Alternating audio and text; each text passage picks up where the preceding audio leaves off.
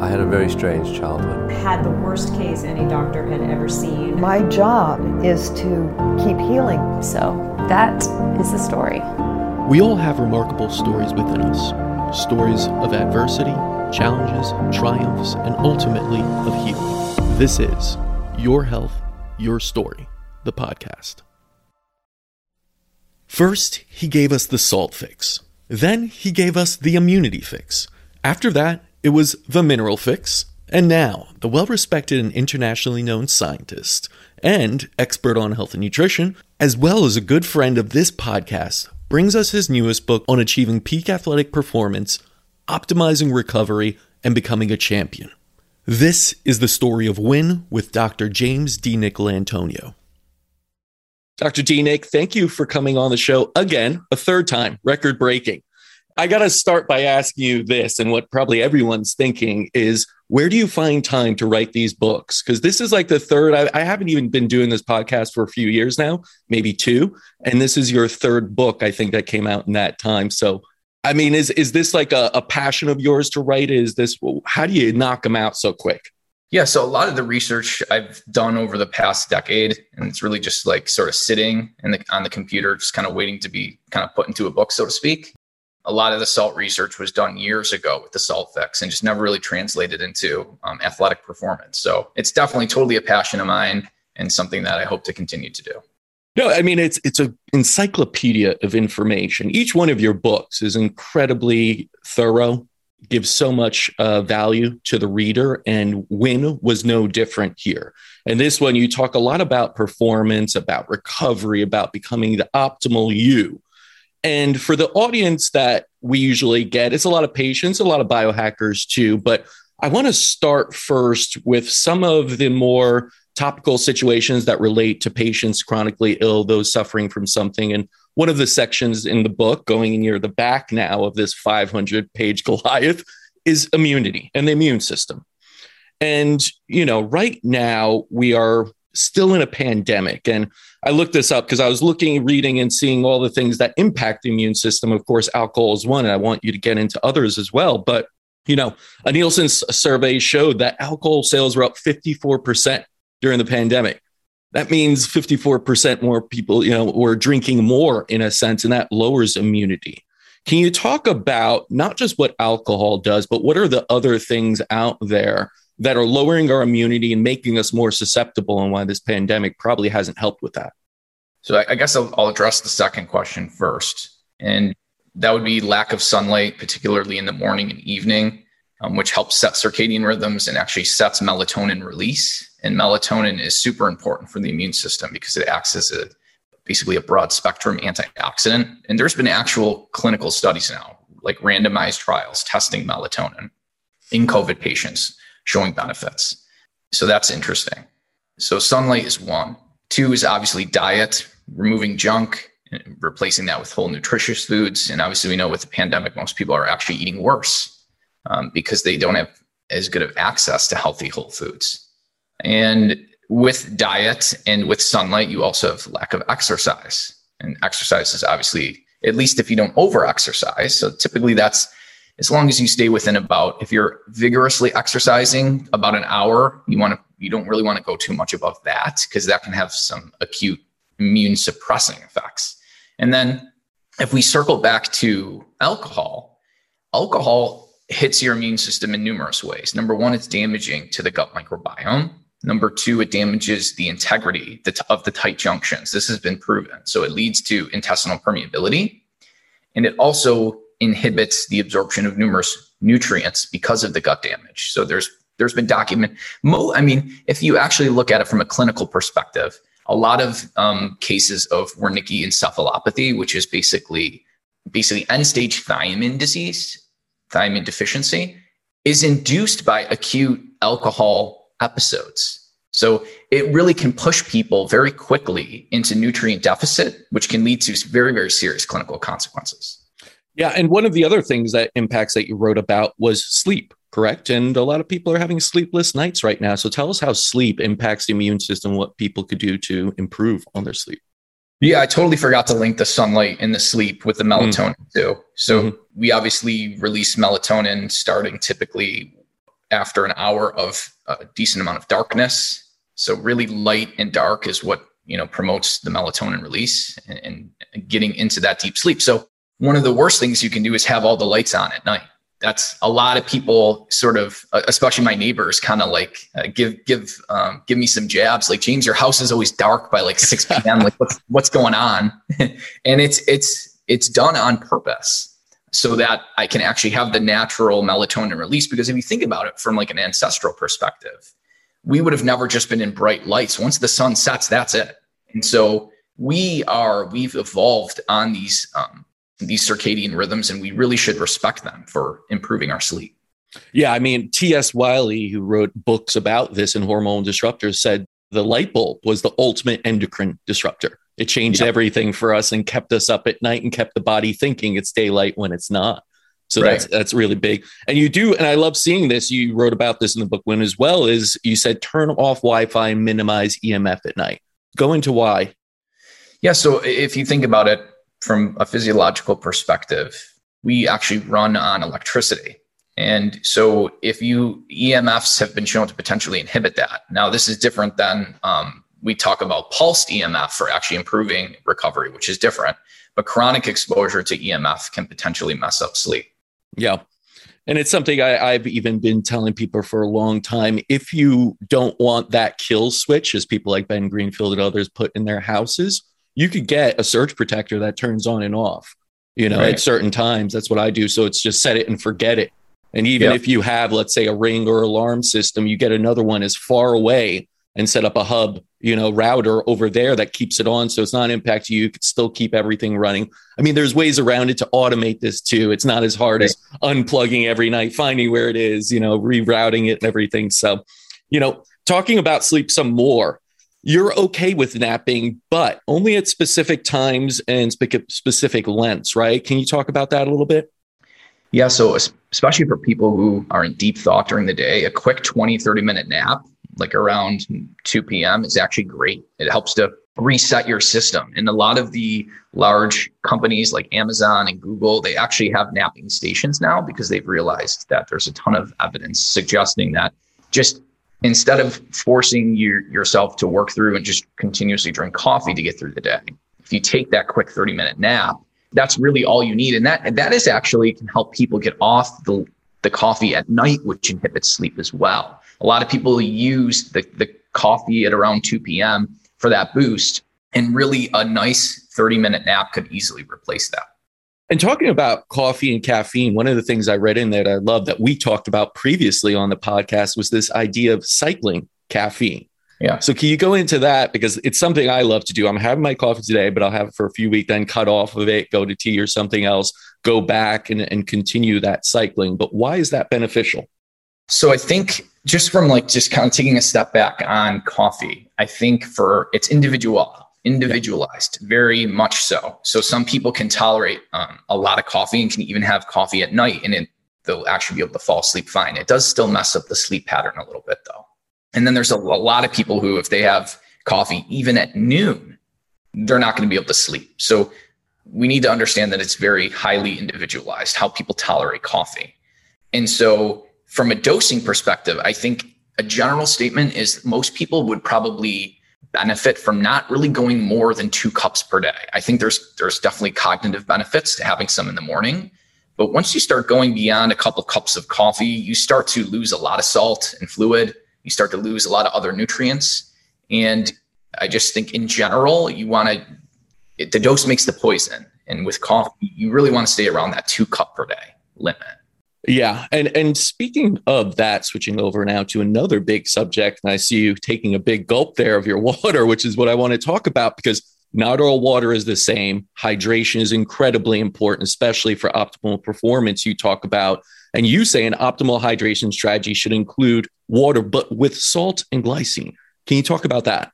Yeah. So from a performance perspective, what happens when you vigorously exercise is you have blood that is now being pushed to the working muscle and also to the skin to dissipate heat.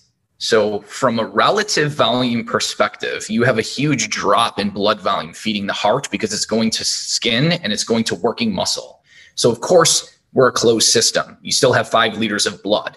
The problem is it's all being shifted now away from the heart, and that leads to a dramatic drop in performance. So you can see a reduction in blood volume of 8 to 10% within just 5 minutes of vigorous exercise. And actually, studies have shown that this is the primary reason why you have an inhibition in performance, is due to that 8 to 10% drop in blood volume. So if you can get ahead of the problem and you can hydrate prior to performance with salt and fluids to boost your blood volume 8 to 10%, you'll prevent that drop, and you will have the most benefits you'll ever see in regards to any type of supplement for boosting performance. And to give you a perspective, like beetroot juice and beta alanine, they can allow you to exercise for about 1 minute longer. If you use the salt protocols in WIN, you can exercise up to 21 minutes longer. So it's literally 20 times as powerful as some of the most, best endurance optimizing supplements out there. And a lot cheaper, right? I mean, it's salt. Exactly. And so what's really cool, how this works and how people should think about this, is it's like you're filling up your fuel tank in the car so that you can perform better, but it's also filling up your coolant, because we use fluid to cool the body off. And so if you can boost your blood volume by 8 to 10%, you have that much more fluid to now lose from the intravascular space to the skin to basically cool you off, but you still have now the same amount of blood to fuel the muscle and fuel the heart. And so when you start thinking about your system as a fuel tank and a cooling tank, you want to boost and you want to hydrate before exercise. And the key why you want to do this prior is when you start vigorously exercising, there's a huge drop in gastric emptying. In other words, like fluid will just sit in the stomach. And so you can actually inhibit performance if you drink too much water when you're vigorously exercising. And a ton of even experts get this completely wrong. Yeah, no, that's the cool thing about the book, is that there is just great general information that you could find, but there's also this diving into other things. One thing that you mentioned there was this idea of how you're cooling, and salt water and doing that is a great way. But also I noticed that you talk about palm cooling before exercising. And that was, I remember a study years ago, and I had to re-look it up because it was talking about extremity cooling for heat stress mitigation in the military. And it said hand cooling in cold water can accelerate body cooling from 0.4 to 1 degree Celsius in 10 minutes. So can you talk about, because you wrote about this and I found it really cool, and I actually tried it the other day and I felt great during my workout, by the way, this idea of palm cooling prior to exercise and how that impacts performance and exercise itself. Yeah, it's a great question. And sort of what WIN is all about is sort of getting ahead of the primary problem. So a lot of people talk about palm cooling during exercise, and that is great, but you can get ahead of the problem. You can actually pre-cool the body. And so really WIN goes into all those strategies and how to do that. One of the best ways to do this is to use water, because it conducts heat and or cold 2 to 4 times better than air. So originally, a lot of people were trying to use these cold rooms to pre-cool the body, or they were telling people to go outside in cold temperatures, and it would take forever to cool the body down. And it wasn't super effective. But if you can do what's called either Palmer or Glaber skin cooling, which is basically cooling the face, the palms of the hands, or the bottoms of the feet, they have special blood vessels called AVAs, arteriovenous anastomoses, which dilate really well, and they bypass the capillaries, pulling basically cold from the venous system right into the basic arterial system. So it cools the body extremely quickly, which is why, like, if you put your feet, just the bottom of your feet into a pool, your whole body feels colder, despite you're only cooling maybe 1% of your surface area. And that's because the AVAs are highly innervated and dense in those three. Well, even the ears too actually have some Glaber skin as well, which makes a ton of sense. So if you can cool those areas prior to performance, you can have basically improvements of endurance of around 20%. So you can go basically 20% longer, either in the heat or in regular ambient temperatures. Whereas with salt preloading with salt and fluids and glycine, you can go anywhere from 25 to 50% longer. I mean, these are amazing hacks to really get to that optimal performance. And something that you don't normally think of, right? Palm cooling and other ones, it's not really brought up. So I was really impressed to see that. And another one, prior to exercise, we're talking about here, you said carb intake is good, or at least I read that. And you talked about maple syrup or orange juice. I normally do honey. Would that also be good? And why are those things good prior to exercise? Yeah, I mean, honey's probably not as good as maple syrup because it's more fructose than glucose. You want the combination of both, actually, but you want actually a little more glucose than fructose. But the reason why prior to vigorous exercise, consuming either whole food carbs, which I consider maple syrup, like a more of a whole food carb, or things like Vitargo or Glycofuse, which are basically slow release carbs, about an hour prior, is because vigorous exercise will drop muscle glycogen by about 30% in just a couple of minutes. And so you can recap those glycogen stores if you consume it 30 to 60 minutes prior to performance. Now let's go into exercise itself, because there's so many different trains of thought. You outlined so much within the book, but you did talk about an optimal way to at least structure your workout. Now, can you go into that just a little bit? Because things like static stretching, you said, aren't a good thing to do prior. So let's go into what that optimal structure looks like, because everyone has their own ideas on this, but let's go into the data that you found. Yeah, so the data that we looked at actually showed that static stretching can reduce strength. So stretching out your chest before bench press, which is something I used to always do, can inhibit how much you can actually bench. So you actually want to do active warm-ups. So basically lightweight reps on a bench before you do like your 1 rep max.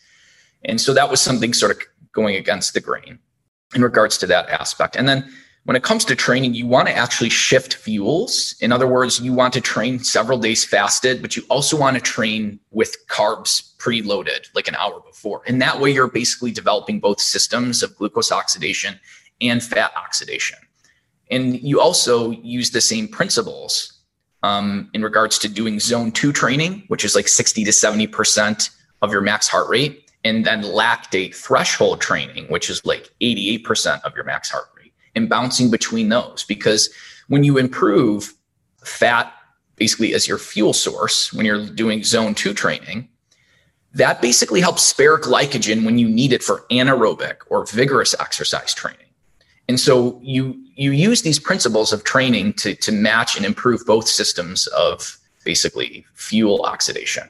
Yeah. And one of the things I saw in there as well that I tried myself and read about here and wanted to, again, for your input on it, is blood flow restriction training, right? Yeah. And I believe you're a proponent of, or what does the data say about BFR? Yeah, even so, taking a step back on blood flow restriction, essentially was developed by Dr. Katsu. Mm-hmm. And there's these, Katsu bands that work really well. And essentially, you go, you can put them on. You don't want to usually do legs and arms at the same time. You can do both arms. And then after you do that, you can do both legs. So high on the thigh and then high on the arm. Mm-hmm. And essentially what you do is you constrict blood flow. It's not a full constriction, but you do it while you're actually lifting, and then you release it in between basically sets. Right. And so you don't want to have it on for too long, but from just a recovery perspective, not even using it to lift, but if you are bedridden, blood flow restriction has been shown to significantly reduce muscle loss and to kind of sort of hold on and maintain muscle mass. So this should really be utilized in hospitals as well for people who are basically bedridden. And it's essentially mimicking exercise because it leads to hypoxia and blood pooling and oxidative stress that would occur with exercise. So you can actually lift at only maybe 40% of your max, and you can get almost like the same gains as if you were maxing. So it's a safer way for a lot of elderly people too to lift, because now you can get a lot of those gains without having to lift such heavy weights. Yeah. And another thing I read that was important and relates to the circadian rhythm section you write about is the time that you're lifting and going to the gym and working out and exercise. And you found with the circadian rhythm, the best time is 2 to 5 p.m. and not in the morning. Can you go into that a little bit? Because so many people believe that it has to be in the morning, you get the metabolism going and everything else, but our circadian rhythm says differently in a sense, right? Yeah, exactly. So in the morning, your cortisol's high. And then if you overstress the body at that point and you start, exercising and increasing cortisol on top of that rise in cortisol, it's sort of like counteracting itself. Now, that's not to say you can't do fasted exercise in the morning. However, most people need their best cognition in the morning. That's where you typically get a lot of your really good thoughts and creativity down, and where you're the most productive. When you do exercise, that actually acutely tanks your cognitive function, your cognitive performance.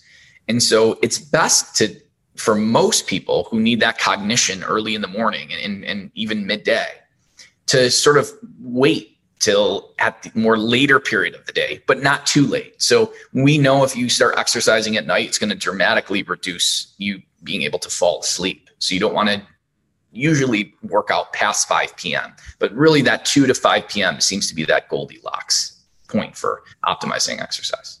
I'm just curious, is there any benefit to just general slow types of movement in the morning? Not a workout, like you're saying, going into that high intensity later in the day, but still being able to preserve cognitive function and focus for the morning. So let's say you wake up, you do 20 minutes of whether it's stretching, yoga, tai chi, some light, body resistance, and then work out later. But also, would that still preserve that? Or are you tapping already into that energy that you're utilizing in the morning for focus?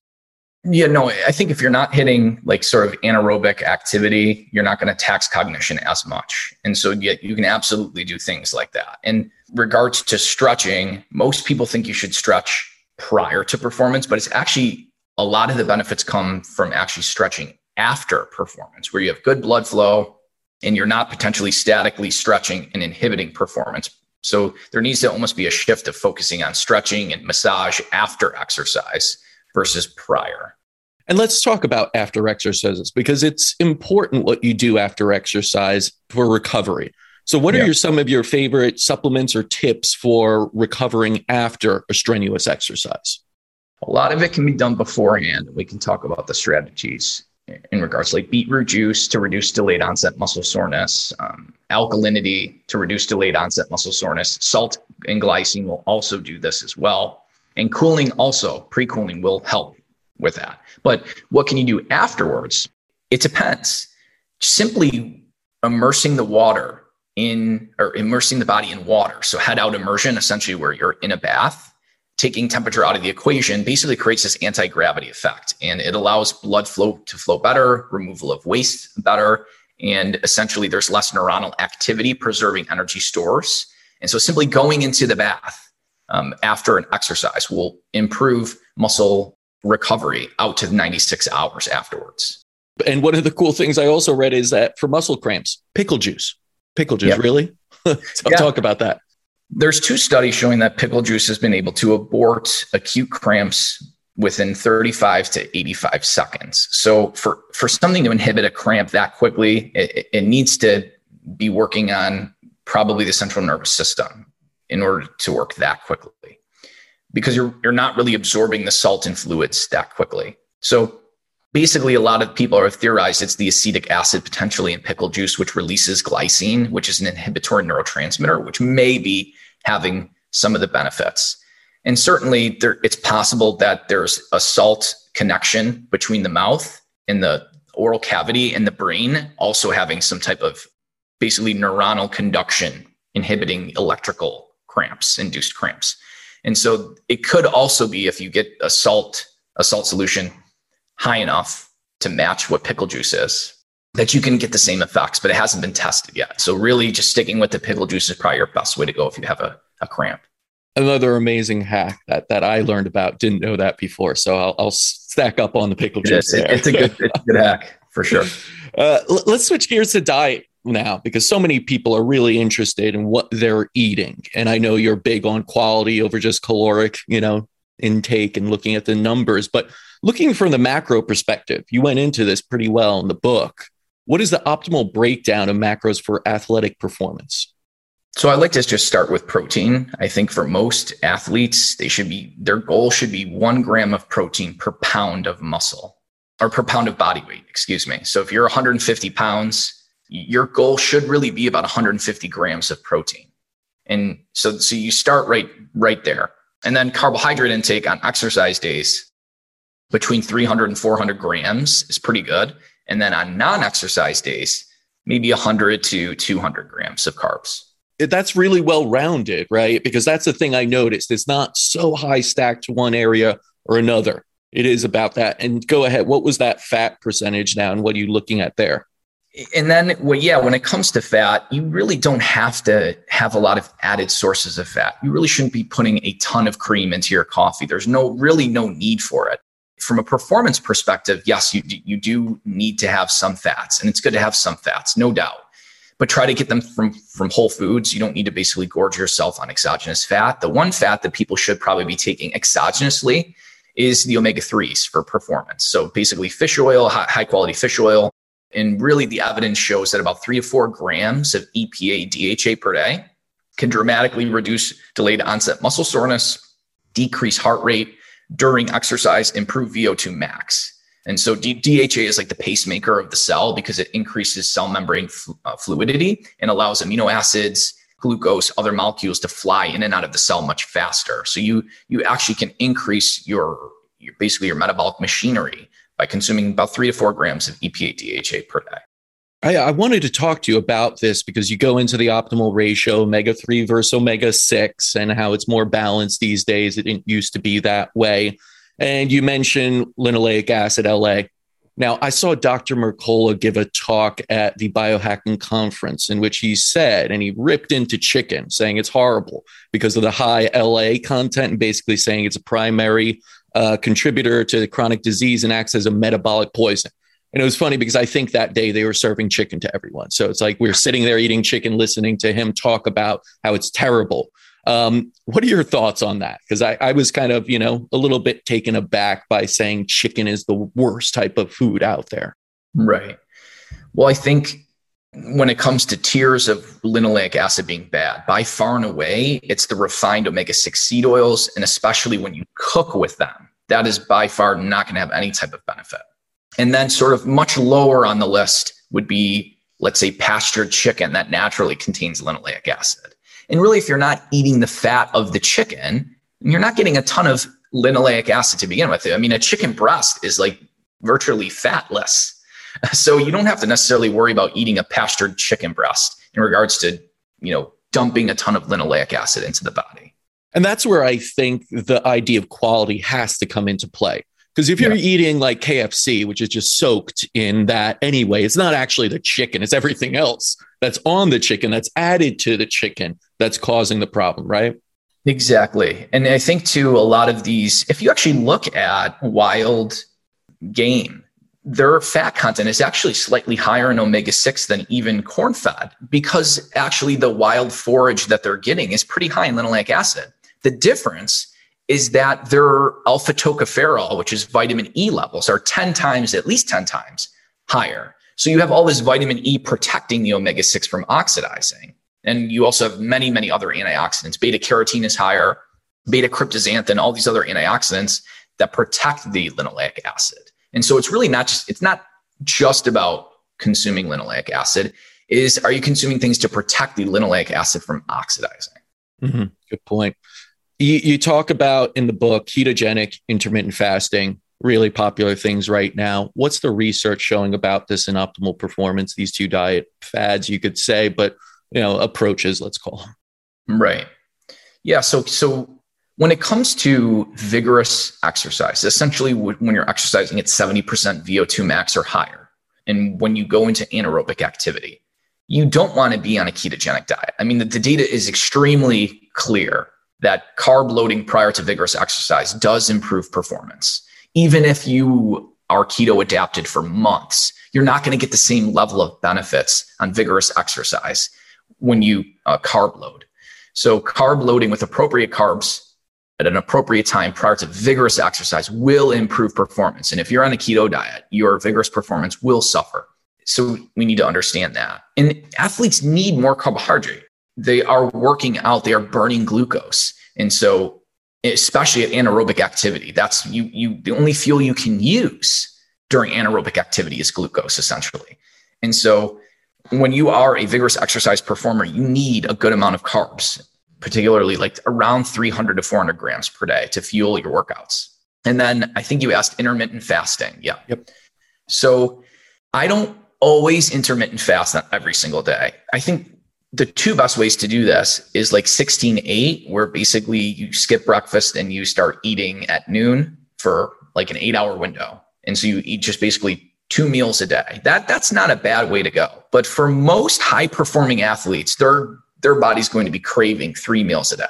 Yeah. And one of the things I also read when you were discussing that eating frequency is that the studies you found were that eating your entire day's protein that is in a 4-hour window had no negative effects on muscle preservation. Does that mean you advocate for sometimes getting that protein, most of it within one meal, let's say, even if you split it, getting the bulk of the protein in one meal as opposed to splitting it throughout the day? Well, I think a lot depends on activity level and quality protein and things like that. I will say that probably for increasing and maximizing muscle protein synthesis, around 40 grams of protein 4 times a day is probably optimal.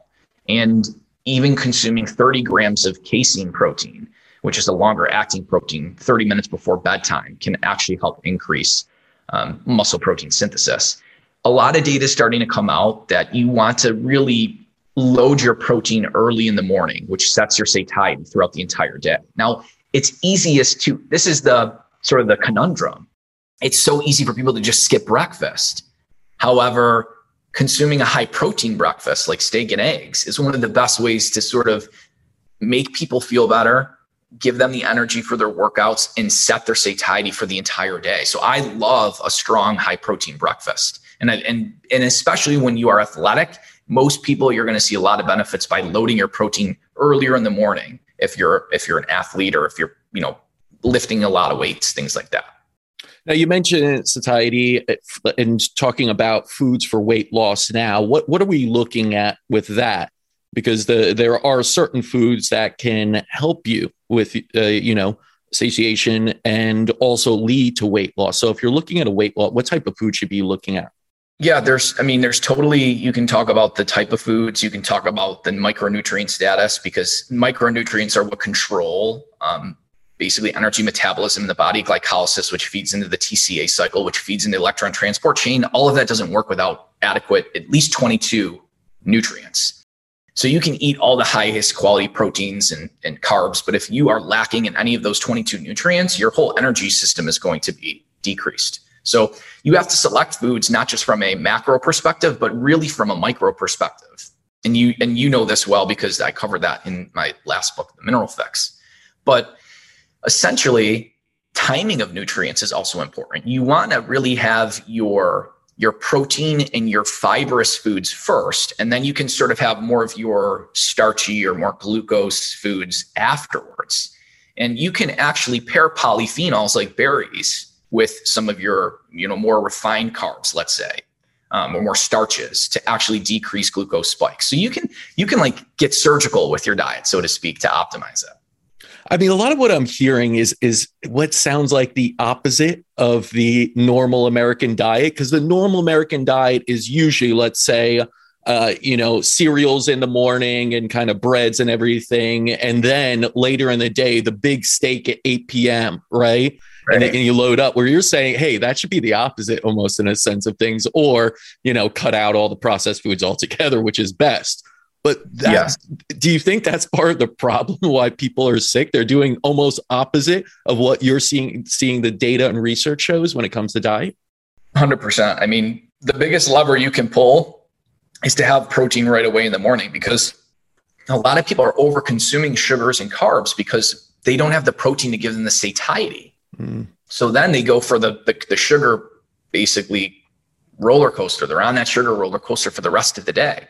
So if you eat a huge steak and a couple eggs, you're not going to be craving sugar at that point, And I do like to add like a greenish banana and some berries too in the morning, because I do like to have some carbs from an alkalinity perspective and from a glucose and oxidation perspective of that as well. So I don't want people just to think like I'm a carnivore, but I'm definitely animal based when it comes to the foods that I get from a caloric perspective are about 80% from animal foods and then about 20% from plants.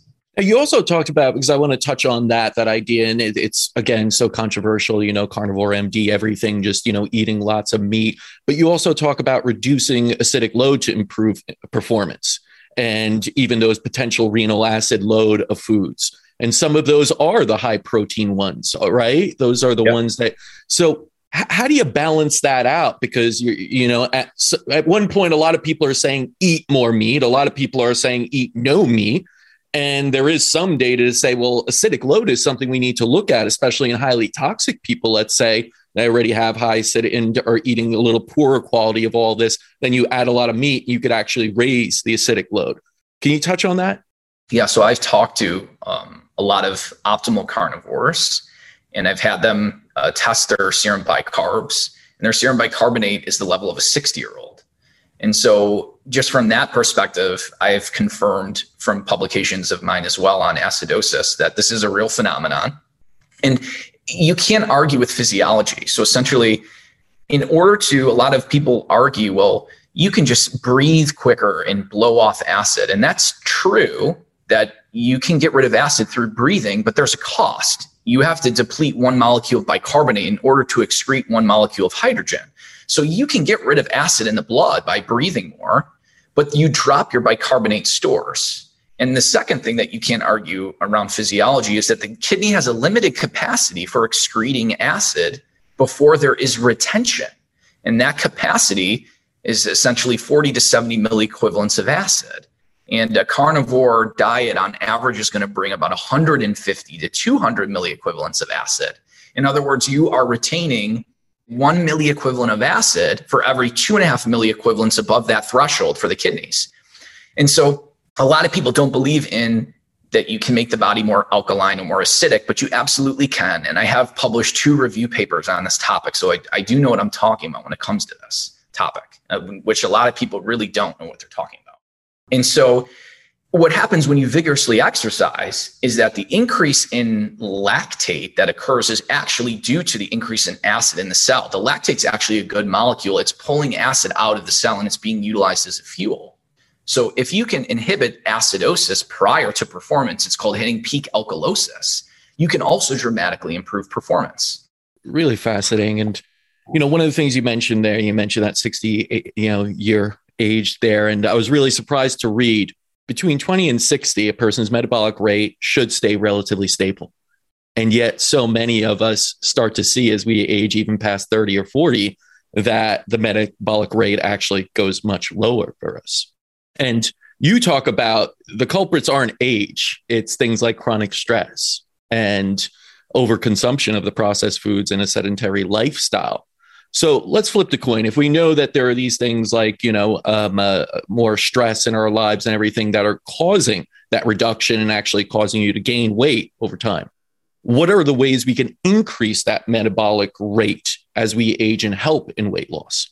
The easiest thing to do would be to eliminate the refined carbohydrates and sugars, which a lot of people understand now, and also eliminating those seed oils too. Anything that's going to damage the mitochondria and your ability to produce ATP is going to inhibit your metabolism. And simply from a micronutrient perspective as well, we need sodium, we need iodine, we need selenium for thyroid hormone function, which controls metabolism and basal metabolic rates. So increasing your micronutrient intake is super important as well.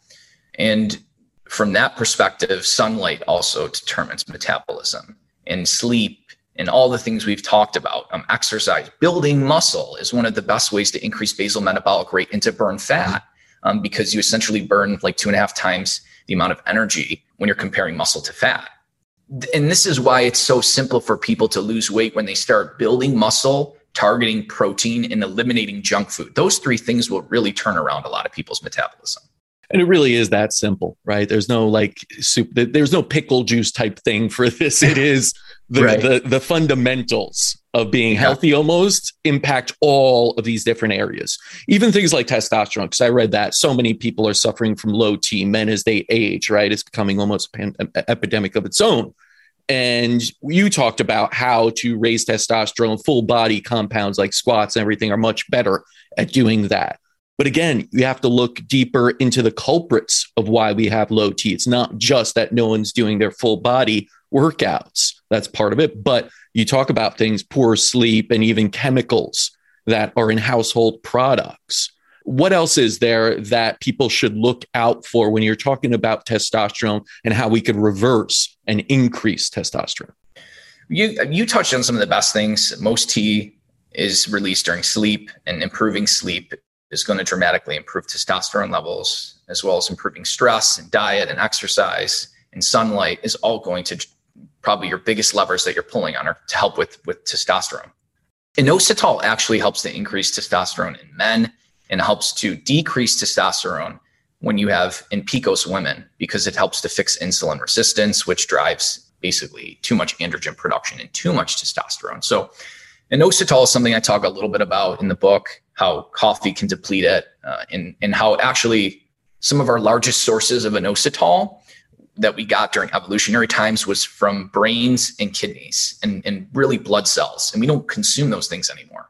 So that's potentially why we see so much benefit when people start taking this substance, is because the sources that were highest during ancestral times are no longer being consumed. It's a much different time right now, I know. And, one of the things we talked about previously was the sauna therapy, infrared sauna therapy. I think we talked about it more so immune kind of boosting a little bit, as well as detoxification. What are you seeing for optimal performance and that heat versus cold factor that so many apply for optimal performance? Yeah, what's really interesting is what's called heat acclimation. And it's similar to dehydration acclimation, which I discuss both of these topics in the book. And essentially, if you go into the sauna every single day for about 2 weeks, you become heat acclimated. And that actually is one of the best ways to pre-cool the body, because you adapt to heat acclimation by decreasing your baseline core body temperature. You increase sweat rates. You dilute the sweat so it evaporates faster. You become literally a faster and better cooling off machine when you're heat acclimated. And you may even be more resistant to the negative effects of having a heart attack, a stroke, anything that's hypoxic, because you are sort of creating the same hormetic stresses in the sauna, just at a lower level, and then you are adapting to those. So you become more resilient. It's like a time capsule. You go into the sauna, you take a quick hit, you come out stronger. I don't know if you ever watched Dragon Ball Z, but it's like becoming a Super Saiyan, like as Goku takes his hits, the next day he's stronger. It's kind of like that concept. I love it. You're bringing Dragon Ball Z into this. Amazing. Classic cartoon. Now, I love my lasers. I do IV laser therapy. I apply it for pain, all sorts of things. And you go into photobiomodulation with infrared light, red light. What is it doing for performance? I used to think when people talked about lasers, like they were crazy, because I'm like a really evidence-based person. And like when you start hearing laser treatments, your like instant skeptical flag kind of becomes raised. Ironically, photobiomodulation has probably some of the best evidence for any other biohack compared to any of them out there. Like, it's pretty amazing how many disease states you can see benefits from the clinical studies using photobiomodulation. Now, essentially what this is most of them use what's called low-level laser therapy. And basically it's a combination of infrared and red light at certain spectrums. Typically it's about 630 nanometers all the way up to 950. And depending on if you're using red light or infrared, that's the spectrum though, for the range. You got to get it between that. But using these low-level lasers, either prior to exercise, after, or even better, combining it, has been shown to not only improve performance, power output, strength, but improve recovery as well. And again, it's probably a hormetic effect and an increase in release of nitric oxide and increases in ATP production when you're utilizing and stimulating things in the electron transport chain with infrared and with red light. You stimulate cytochrome C, and that increased the production of ATP and nitric oxide and things like that. Dr. Dina, you have 500 pages of amazing information. But for the average reader that's going to pick this book up, what are 3 things you'd want them to take away from this? The average person, I think, if they're looking for, like, when you look at the cover of the book, you think this is just for athletes, but really it is, but it's not, because it goes into weight loss, and fat loss. It goes into building muscle. It goes into recipes, meal plans, sleep, immunity. Like the average person is definitely going to benefit from reading this book. So I would say the three most important things would be to, get your diet right, get your sleep right, and really get your exercise right. Those three, sleep, exercise, diet, that's where it's at. Great advice. Listen, I got to ask you, it's been over a year since the immunity fix, and we talked about that. And we're still in this pandemic where, people are really looking at the virus itself still and not immunity. Do you think that's going to change at any point soon? Because you already saw, I think the NCAA said they're going to count natural immunity as being fully vaccinated. And you see what's going on in the UK, they want to drop these things. Do you think this is the year that we start to actually understand that it's more focused on immunity and kind of understanding and boosting that? Are you hopeful of that? I think so. I think immunity is now top of mind. And I think what's really interesting is we're understanding now how the gut microbiome interacts with the immune system and how our immune system is really controlling a lot of factors. And even when it comes to cancer and precancer surveillance. So it's not just, we shouldn't think about it as like acutely boosting immunity just for like fighting viruses, but also from like a cancer longevity perspective. We want to make sure that our immune systems are functioning optimally. Now, I always ask you this near the end of every podcast we do. So I have to ask you again, what's the next book on? I would like to do something either on obesity or focused on vitamin B1, thiamine, because like thiamine is sort of like the king of the vitamins and like magnesium is like the king to the minerals. So I already covered magnesium. It'd be nice to sort of kind of take a deep dive into vitamins. I am putting in my vote for that. We have that in our products. Natabeam, I take it all the time with thiamine. Love it. Great stuff. So I can't wait for that. Probably be out in a few months, right? Because you just knocked these out. But where can people purchase the book and learn more about Win? So book is on Amazon, paperback and Kindle. Unfortunately, no Audible. And then also my website is drjamesdinick.com. And if people want, they could also use the book to lift because it's heavy, it's big. They could do that workout with it. Awesome book. Congratulations again. Can't wait for the next one. And thank you again for coming on a third time and looking forward to that fourth book. Thanks for having me. There's just so much information Dr. Dinick put into this new book. But one common theme you heard today was the focus on quality and turning to nature. This is something in innovative medicine we could not agree more with, and it's the cornerstone not just of optimal performance, but healing in medicine. Check out the Good Doctor's book, Win, on Amazon, and continue writing your own healing story.